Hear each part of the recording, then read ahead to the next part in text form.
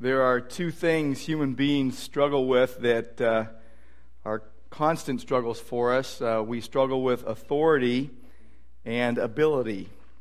And we want to be our own authority in life, but we quickly realize we don't have the ability to do what only God can do. And we clearly know that it is not only people like Tiger Woods who have trouble being humble and humbling themselves and admitting they need help. Today we're going to look at Christ's Love in Action, Episode 2. And what I hope you see is that Christ's authority as Lord and His ability as God takes the pressure off of us. And we can rest in Him. We can do what we're called to do, which is cooperate with Him. So we're reading Matthew chapter 8, verse 5 through 13. And let's just do that. When he entered Capernaum, a centurion came forward to him, appealing to him.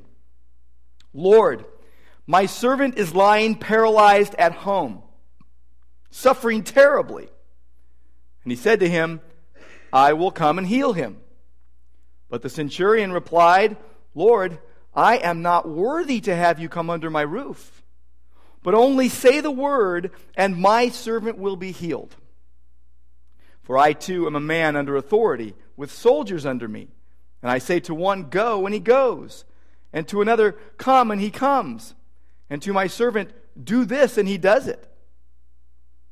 When Jesus heard this, he marveled and said to those who followed him, "Truly I tell you, with no one in Israel have I found such faith. I tell you, many will come from east and west and recline at the table with Abraham, Isaac, and Jacob in the kingdom of heaven, while the sons of the kingdom will be thrown into the outer darkness. In that place there will be weeping and gnashing of teeth." And to the centurion Jesus said, "Go, let it be done for you as you have believed."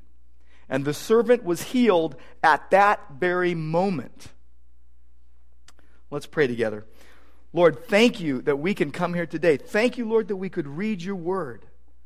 And Lord, we trust you. We trust you that you will touch our hearts today and change us by your word.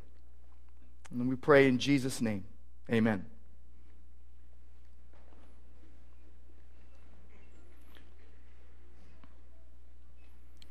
We are not worthy, but God is.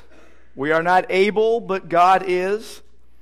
In Matthew chapters 8 and 9, we are seeing Christ's qualification as Messiah through his power and authority as God. Now, these two chapters, as I mentioned last week, contain 9 miracles in 3 groups separated by 2 discussions on discipleship. The first set of miracles contains miracles of healing.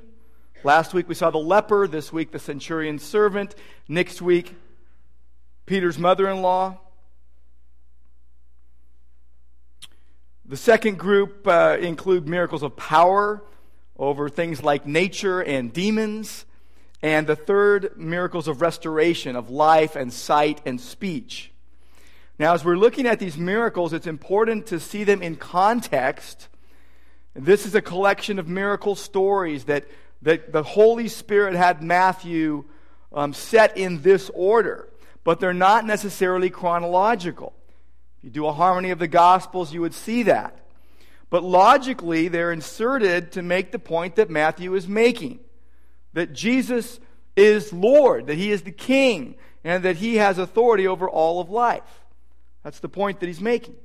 Now, the basic ingredients of these miracle stories form a sort of pattern that you can see. And the first is there is always a basic need expressed. Someone comes to Jesus with a need. And then they make a request. They ask for something. They seek His help. The third thing that happens is they express some kind of faith or obedience to Jesus. And the next thing is that Jesus then performs a miracle. He does something that they cannot do. He does something that only God can do. And then there is a response. The pattern kind of closes with a response to Jesus or to the miracle. So it's pretty simple. Okay, you got the need, the request, faith or obedience being expressed, a miracle happening and then the response to the miracle or the response to Jesus. Now, once you see that type of pattern, you can really look at each one of these miracle stories with a view toward what each one says about Jesus, what it says about God, but also what it says about us and our response to Jesus and in our relationship with Him. Now, if we assume that the miracles of Jesus teach us something about the kingdom of God, its power, the spiritual battles that are associated with it, other specific things regarding following Jesus as Lord and King, then we can see in them more than just a miraculous occurrence, more than just something amazing that God did, but we can also see in them something about God and something about our response to Him. Now, the first three miracles show Jesus ministering to people that were marginalized in society. Today, you've got to look for that a bit, but it's not hard to find. But last week, we looked at that first miracle that Jesus was healing the leper. And the leper was too desperate to care what anyone else thought or what anyone else said. Now, in that culture, he had no right to be around. He had no standing. He had no worth. But he came to Jesus boldly, and he had confidence in Christ's ability to help him, to heal him. He came to him reverently. He worshiped him. He found his way to him. And it was a revolting scene to a lot of people, but he offered him worship as God. And he came humbly. He didn't doubt that Jesus could heal him, but he doubted if Jesus would want to, due to his condition and due to just the stigma attached with being a leper. And Jesus was willing, and he reached out and touched him and healed him. And the man was no longer an outcast, no longer a leper. It's an amazing thing that Jesus did what no one else was willing or able to do for this man. The leper was healed. And Jesus met him at his point of need. And we saw in that Jesus meets us at our point of need. But that Jesus in that setting gave life to one who was as good as dead. Dead man walking. Now today, we see the second miracle, and it's Jesus healing the centurion's servant. And first, in this account, we see a soldier. We see a soldier. Verse 5. He enters Capernaum. Second time Matthew has him entering Capernaum. And a centurion came forward to him. Now, you can see right away there is a contrast in who Jesus interacted with. Lepers were social outcasts. Centurions were men of wealth and power. He was a man of considerable wealth and a considerable influence in that society.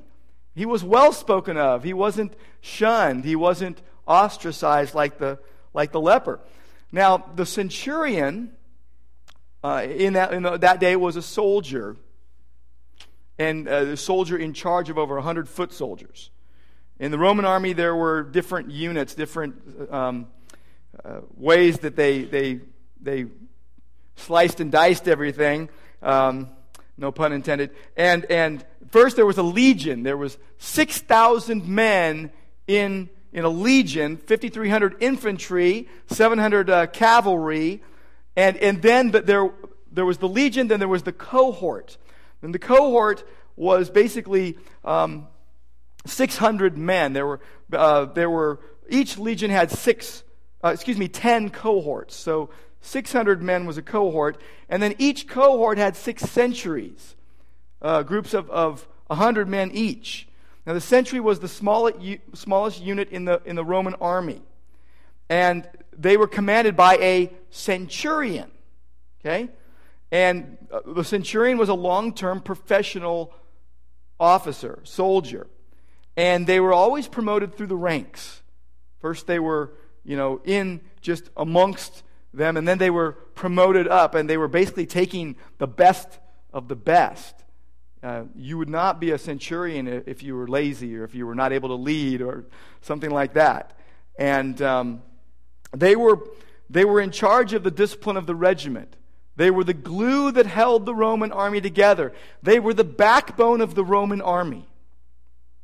And every centurion, this is interesting, every centurion mentioned in the New Testament is mentioned in a positive light, always portrayed and spoken well of. There was the centurion that recognized Jesus on the cross as the Son of God. You see it in Matthew 27. There was Cornelius. Remember Cornelius, the first Gentile convert to Christianity. There was the centurion that discovered Paul was a Roman citizen and rescued him from the rioting crowds. There was a centurion that found out that the Jews were plotting to kill Paul and then rescued him and protected him. There was the centurion that went with Paul on his last trip to Rome, showed him every kindness, treated him well, followed his leadership when the storm struck the ship that they were on. But centurions were promoted through the ranks. They were at times paid as much as 15 times more than an average soldier. They got more of the spoils of war, things like that.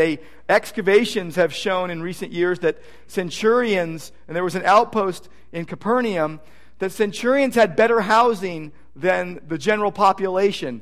They even had a Roman bath at their disposal in that day. And their word was law. When a centurion spoke, you listened because the strength of Rome was behind him. But they were men of integrity. They were men that were trusted. And if you think about it, in a way, both extremes of the social structure of that day were represented, because the first person that Jesus healed was a leper, and the classic outsider, barred from participating in Israel's worship and the social life.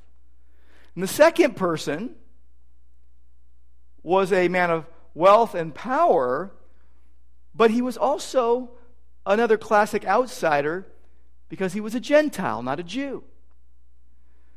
He was provisionally barred from Israel's inner life as a Gentile. Lepers could not enter Jerusalem at all. Gentiles could, but could go no further into the temple than the court of the Gentiles. Now, in that day, only a leper was considered more unclean than a Gentile. Jews were not to enter the house of a Gentile. They would become unclean. You know, if a leper came into your house would become unclean. If you went into the house of a Gentile, you would become unclean. So no one was considered more unclean than a leper, but next in line were the Gentiles. So Jesus, even though this man was powerful and wealthy, was still ministering in some way to the marginalized, but even more was who he healed. Even more so, he healed his servant. In fact, there's something very significant about this centurion. Something significantly different about him than others would have been in that day. And it was that he cared for his servant. That he cared so much for his servant. See, verse 5 says that he came forward to Jesus appealing to him. He's putting himself, here's this powerful man, putting himself under Jesus in a sense, and coming to him and making an appeal. That's an interesting thing. Centurions didn't make appeals. They gave commands, and you followed. Like he said, I say go, and he goes. I say come, and he comes. He didn't make appeals. And here he goes and makes an appeal to Jesus. And verse 6, here's what he says. Lord, my servant is lying paralyzed at home, suffering terribly. See, he was unlike other people in those days who treated their servants with contempt, treated them like the possessions that they were thought to be. He had an amazing attitude toward his servant. He was resolute in his aim to do whatever he could in his power for his servant who was sick. It's strange. This didn't happen in those days. He loved his servant. We also see something else about this centurion. He was a man of faith. He wanted Jesus to heal and help his servant, and so he makes a faith-based request. And really embedded in verse 6 is the request, though we don't see it as a request, but more of a statement. Lord, my servant is lying paralyzed at home, suffering terribly. He's asking Jesus to do something. He's appealing to him. It's like your kids come to you, and your kids, you go to your mom and dad, and you say, Mommy, Daddy, may I have? You know, Savannah had this way of doing that when she was a bit younger. She's still young. She's only 9, but she would come up and say, ice cream is good. People like ice cream. We'd say, would you like some? Yeah. Lord, my servant is lying paralyzed at home, suffering terribly. There is a request embedded in this statement. It's a faith-based request. Now, Jesus says in verse 7, I will come and heal him. Now, some scholars think that was a question. That Jesus was saying to him, am I supposed to come and heal him? To try to find out really what was behind the request. Find out what faith, make the guy, reveal the faith that Jesus knew he had. A lot of people just think it's a statement of I'm going to go and heal him. Whatever the case, Jesus says this, and here's what the centurion says. I'm not worthy. So you see, he's a humble man. Not just a man of faith, but a humble man as well. He says, I am not worthy to have you under my roof. Oh, you only say the word, my servant will be healed. Wow. Now, notice what he did. He called Jesus Lord, and some would say, well, that was just a sign of respect. But in this context, and what he did and how he did it, he is recognizing who Jesus was. He says in verse 9 to Jesus, now remember, he's talking to Jesus, and he says, I too am a man under authority. I'm a man under authority with people under me. Whose authority was he under? The authority of the Roman emperor. Huge. When he spoke, he had the full strength of Rome behind him. Of course you were going to do what the centurion told you to do. When he spoke, it was as if the emperor spoke. This is an important part here. So great was his power, so solid was the strength of Rome and the Roman army and the backing of the Roman Empire, that his word was obeyed because of it. When he spoke, it was as if the emperor of Rome was speaking. This powerful man, who was used to giving orders to other people, recognized Jesus' authority. He says, I too am a man under authority. He even puts himself under Jesus there. I also am a man under authority. He's seen Jesus' authority as greater. He understood when Jesus spoke, it was as if God was speaking. In fact, it was God speaking. When Jesus spoke, he understood that he was speaking with God's authority. See, the centurion made the connection very, very quickly because he knew what it was like for him. And he saw it in Jesus. And so when Jesus spoke, it was God speaking, and the centurion believed that Jesus' words were God's words. Verse 10, Jesus marvels. You don't see God marveling very often. You see people marveling at Jesus. You don't see Jesus marveling, being astonished. Now, he knew it was there. But there is this idea that Jesus is saying, you know what's so astonishing about this? That your faith is so huge, so great, so strong, so significant, and you're not a Jew. You went to the Jewish Messiah, the Gentile, unclean. And Jesus says in verse 10, he says, truly I tell you, with no one in Israel have I found such faith. The ones that were supposed to have it didn't have it. The ones that everybody thought was rejected from it did. At least this one did. More than in all Israel, this man had great faith. Centurion. Now the second part of the story, and the second person that's really significant here is the servant. The servant, by the way, you'll notice right away something significant about him. He didn't do anything. He didn't do anything. He was just at home, sick, terribly sick, in pain, suffering. A lot of scholars think he had polio, just based on the description here. Paralyzed at home, suffering terribly. Whatever the case, you'll notice he didn't do anything. Someone else acted on his behalf. He received God's blessing due to the request of others to God. The centurion went to God on his behalf. It really points up this idea of intercessory prayer, where we go to God on behalf of someone else. When we bring someone else's needs to the throne of grace. When we lift our brother or our sister, or our mother or our father, whoever, to Jesus and say, help them, heal them. Going to God on behalf of others, praying for them, bringing their needs up to God, appealing to God on their behalf.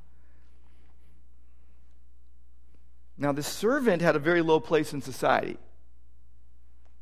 The servant was not worth much to people, even less than you'd think. In the Roman Empire, slaves were things. They were possessions. They did not matter. No one cared whether they suffered. No one cared whether they lived or died. Aristotle said this. He said, there can be no friendship or justice towards inanimate things.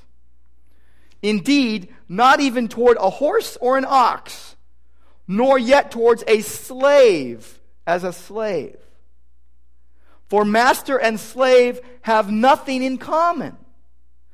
A slave, Aristotle said, is a living tool, just as a tool is an inanimate slave. A slave was no better to people than a thing. They weren't a person in the eyes of people. It makes us sad, but it was true. They had no legal rights whatsoever in that culture. No legal rights whatsoever. When you think about how Jesus raised the level of women and children and slaves and people that were marginalized, it's huge. So they had no legal rights. The Roman legal expert Gaius said this. He said, we may note that it is universally accepted that the master possesses the power of life and death over the slave. See, the only difference, this is a sad one, but the only difference in people's minds between a slave and an animal was that the slave could speak. That's it. That's it. So it was shocking that this centurion would want to go to Jesus on his behalf. That he would be so concerned. It's shocking. See, this slave was cherished by his master. Not the normal attitude of master to slave. He, unlike others, was not treated with contempt. Not treated like a possession. But he was treated more like a son. Very interesting that the word here, the Greek word for servant here, can also be translated son. Now, in the parallel passage in Luke, you see in Luke 7, you see the word we would know of as servant, which is doulos in Greek. But here, pious is the word that Matthew uses, and it could mean son. It can be translated son at times. He was treating his own servant as someone who would be more of an heir, someone who would have an inheritance. It's huge. Now, this man was suffering greatly. He was sick. He was paralyzed at home, suffering greatly. And again, some scholars think he had polio. And God healed him. God healed him. Verse 13. Jesus said to the centurion, go. Interesting, go. Remember what the centurion said to Jesus? Hey, I'm under authority too. And I say to one, go. I give orders.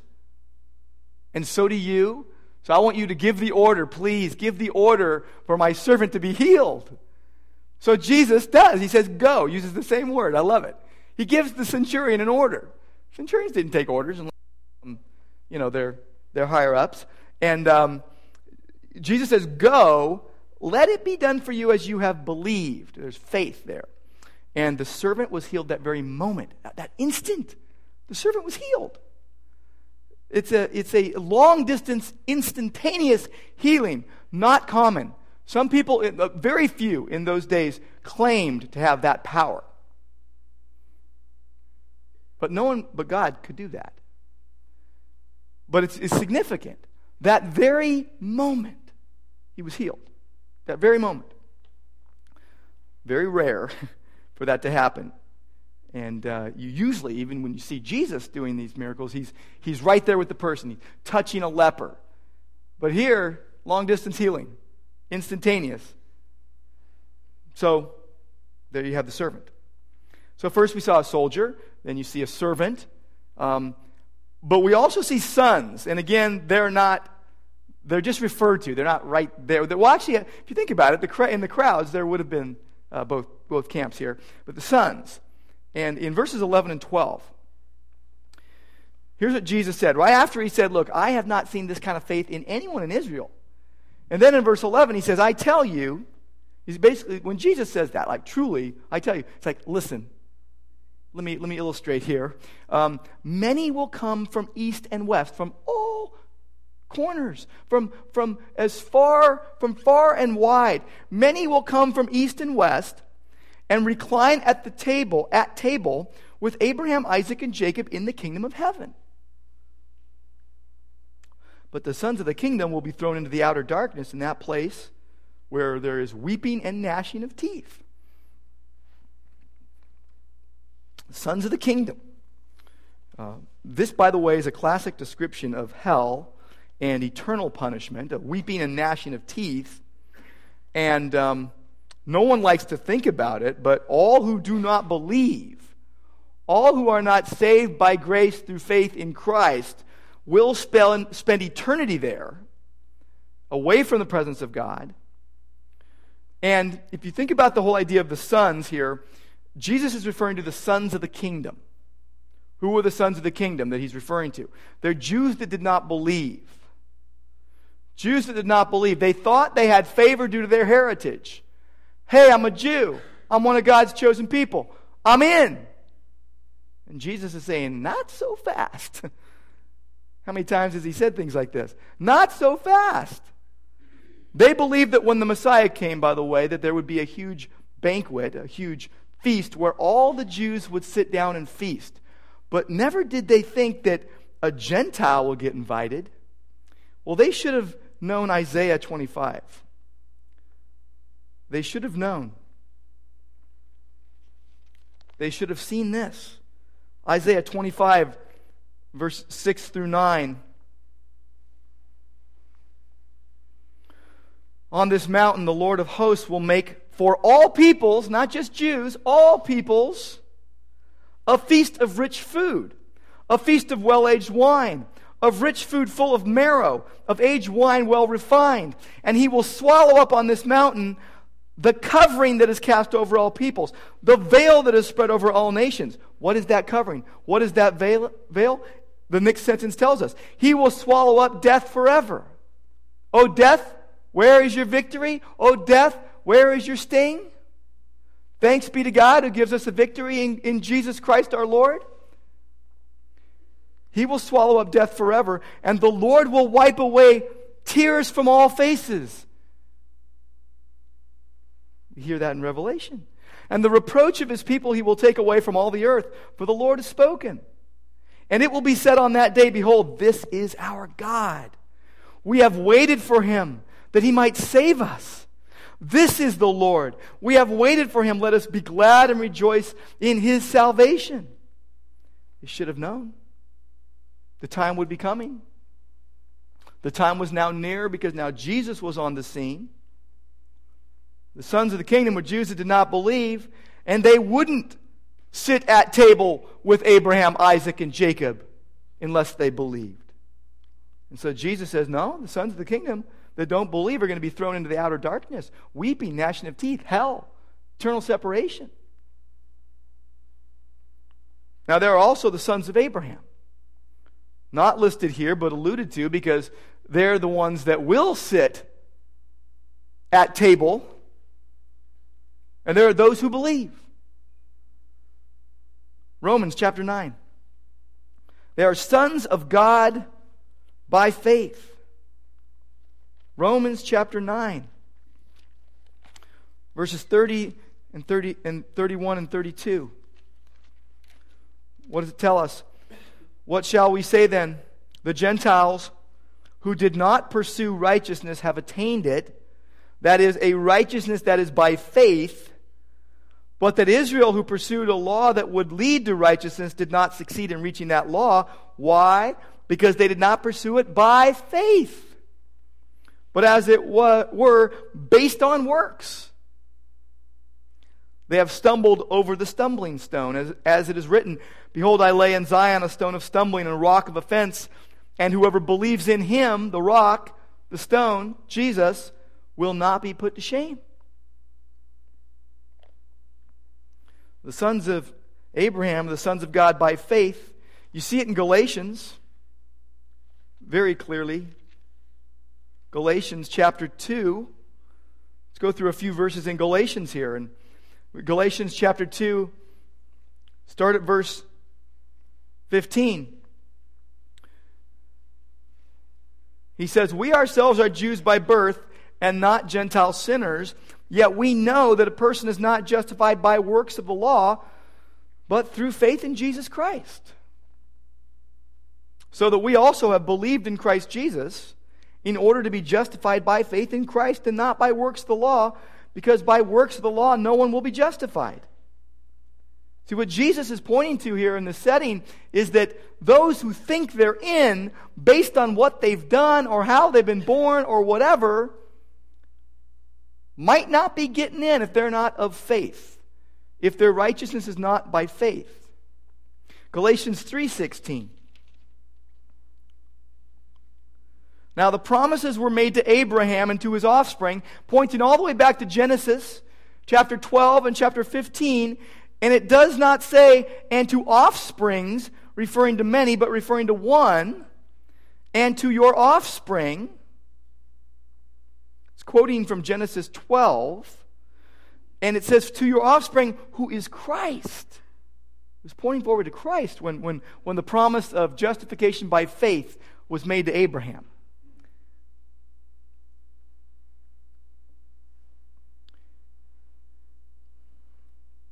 Verse 26, Galatians 3:26. For in Christ Jesus, you are all sons of God through faith.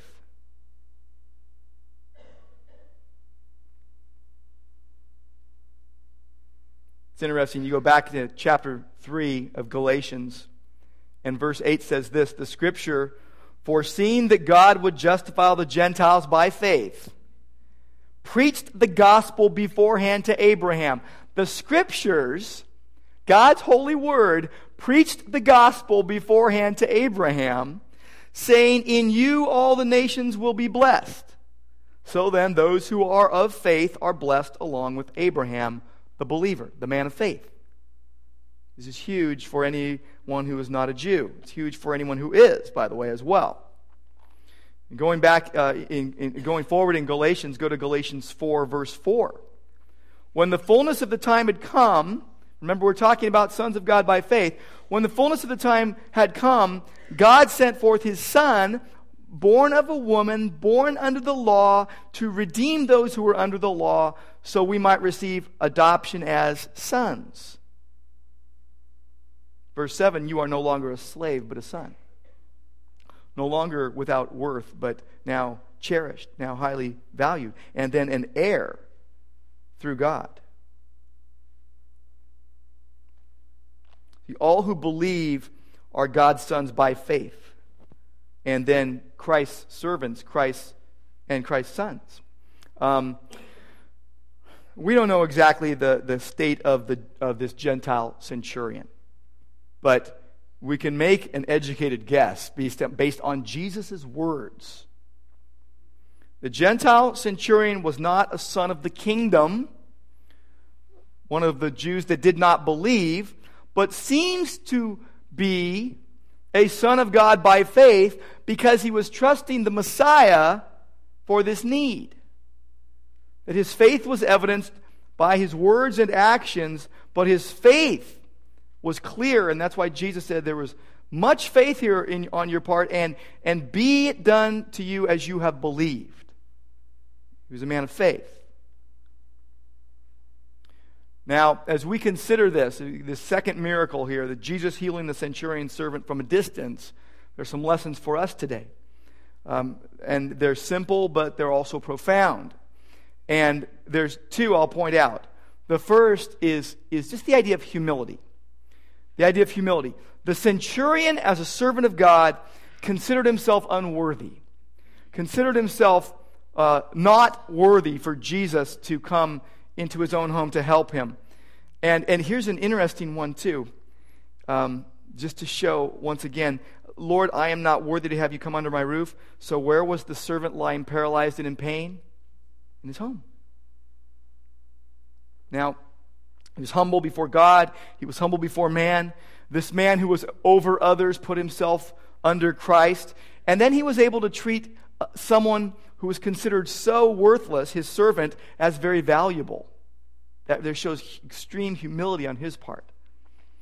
It illustrates the gospel truth that in Christ's church, people get along inside the church who would never get along outside of it. People mix inside Christ's church who would never mix outside the church.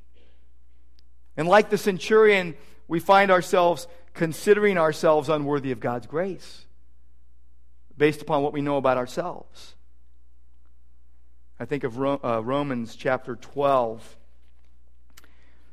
verse 3, that says this: by the grace given to me, I say to everyone among you, not to think of himself more highly than he ought to think, but to think with sober judgment, each according to the measure of faith God has assigned.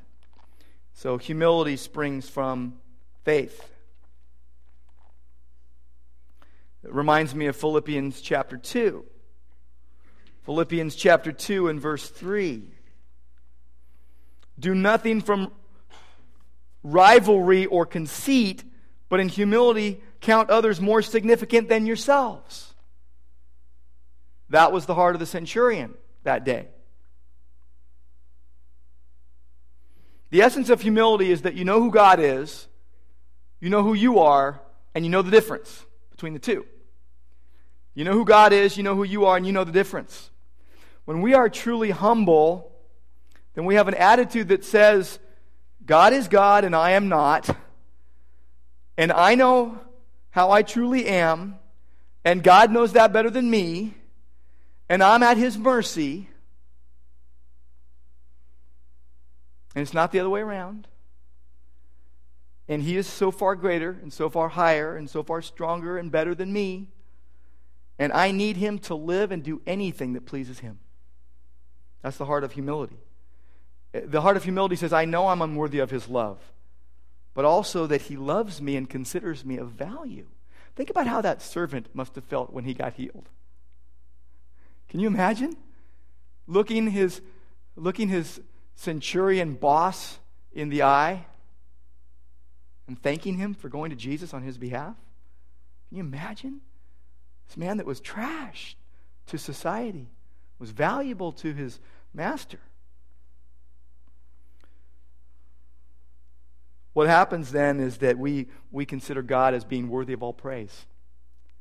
The truly humble heart considers God worthy of all praise. And then we say, I'm going to look to Him. I'm going to wait upon Him. I believe He can do and is able to do and will enable me to do what I cannot. And what you find is that you love because God first loved you.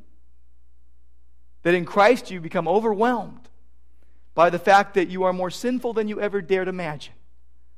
But at the same time, you are more valued and more significant and more accepted and more loved than you ever dreamed hope. And then we're able to see people through God's eyes. With compassion, with love, with grace, with understanding. Gracious towards others because God has been gracious to us. Humility. The second lesson has to do with faith. Faith. That faith drives humility. But the centurion believed that Jesus' word was sufficient to heal his servant. Just say the word, my servant will be healed. Just all you have to do is say it, because I know you're strong. I know. And here's the interesting thing. He believed that when Jesus spoke, that God spoke. And that his authority was God's authority. And that his word is effective because it's God's word. Therefore, he acknowledged Christ's authority as Lord. He went to him. A man that was strong and the authority over so many acknowledged Christ's authority as Lord and Christ's ability as God. And he trusted him as a result. And the servant was healed because God chose to heal him. Now, what part did the centurion's faith play in that healing? It's this, that he trusted in God's authority and ability to do it. But it was God's authority and ability that did it. Now, if you do the same, what difference will that make in your life?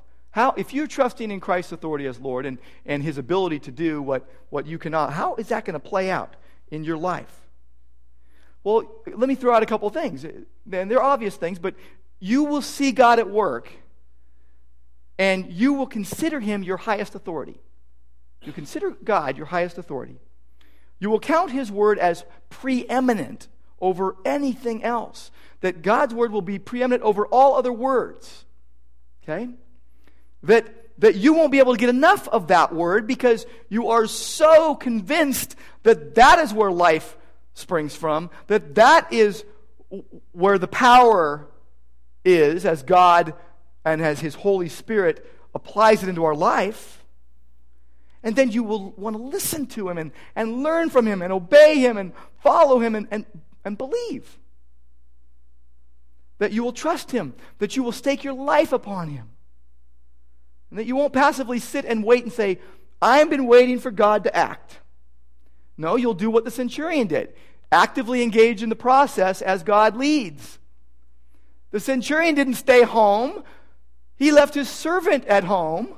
He went and came to Jesus and made appeal and made request.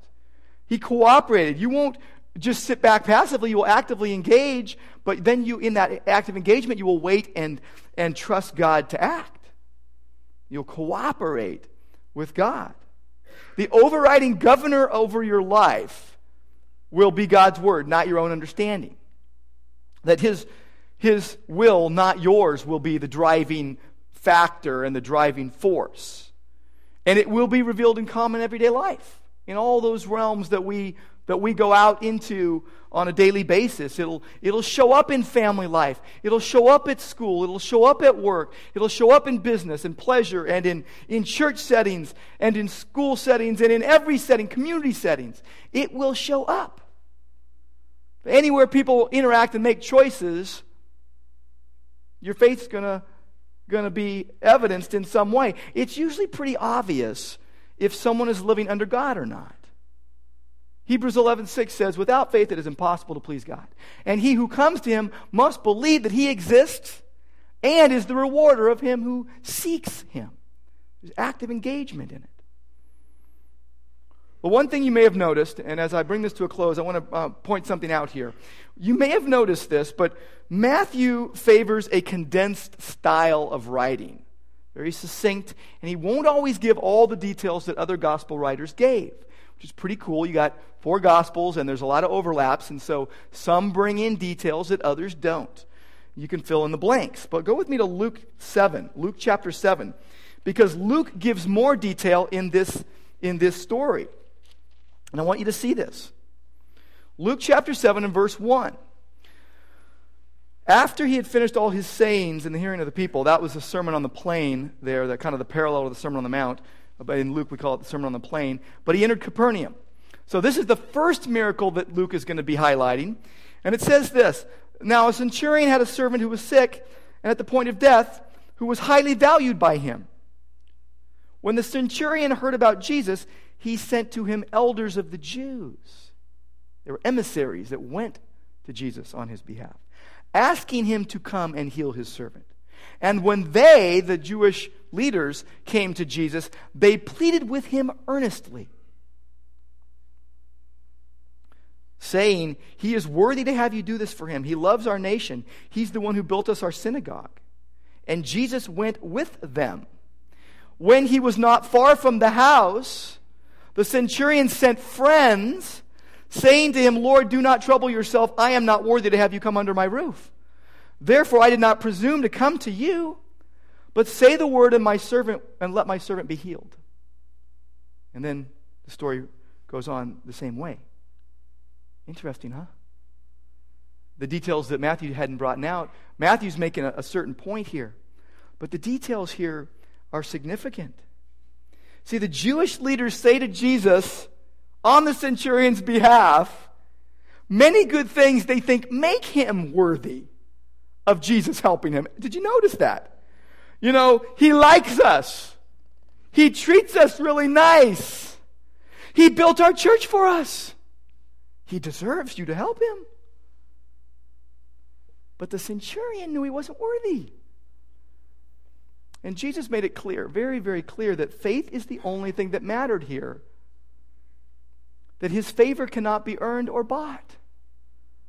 That the Scriptures make it very clear that salvation is by grace alone, through faith alone, in Christ alone. For God's glory alone. See, the main point is this: we are unworthy and unable. Jesus is worthy and able. See, without God, we're without hope. We cannot fill the God-shaped hole in our lives. And faith is a gift from God that makes us humble before Him because we know it's from Him and we are dependent upon Him for His provision, what He will do. Just like the centurion's servant who didn't do anything. Someone else acted on his behalf. Jesus acted on our behalf. We're coming to the table to remember that. He acted on our behalf. Jesus, the Son of God, the suffering servant, took our sin upon himself, came not to be served, but to serve and give his life as a ransom for many. He paid the penalty a holy God required for the sin that we were guilty of. Of his own free will, the centurion went out of his way for someone else. Someone so far beneath him in that culture, but on the same level in God's eyes. He engaged in unselfish service. He loved because he was loved by God. But Jesus, doing the will of the Father, went out of his way for us. We were as good as dead, slaves to sin, sentenced to death, in bondage to decay, destined for eternal damnation, lost, dead in sin. But Jesus restores what sin destroys. Relationships, families, bodies, communities, careers, you name it. And we cannot clean up after ourselves, spiritually speaking. Jesus restores marred humanity that turns to Him in faith to the image of God. Jesus reclaims what man discards and what man disowns. See, God did what we could not do. God bridged the gap between us and Him caused by our sin. He is able to do what we cannot.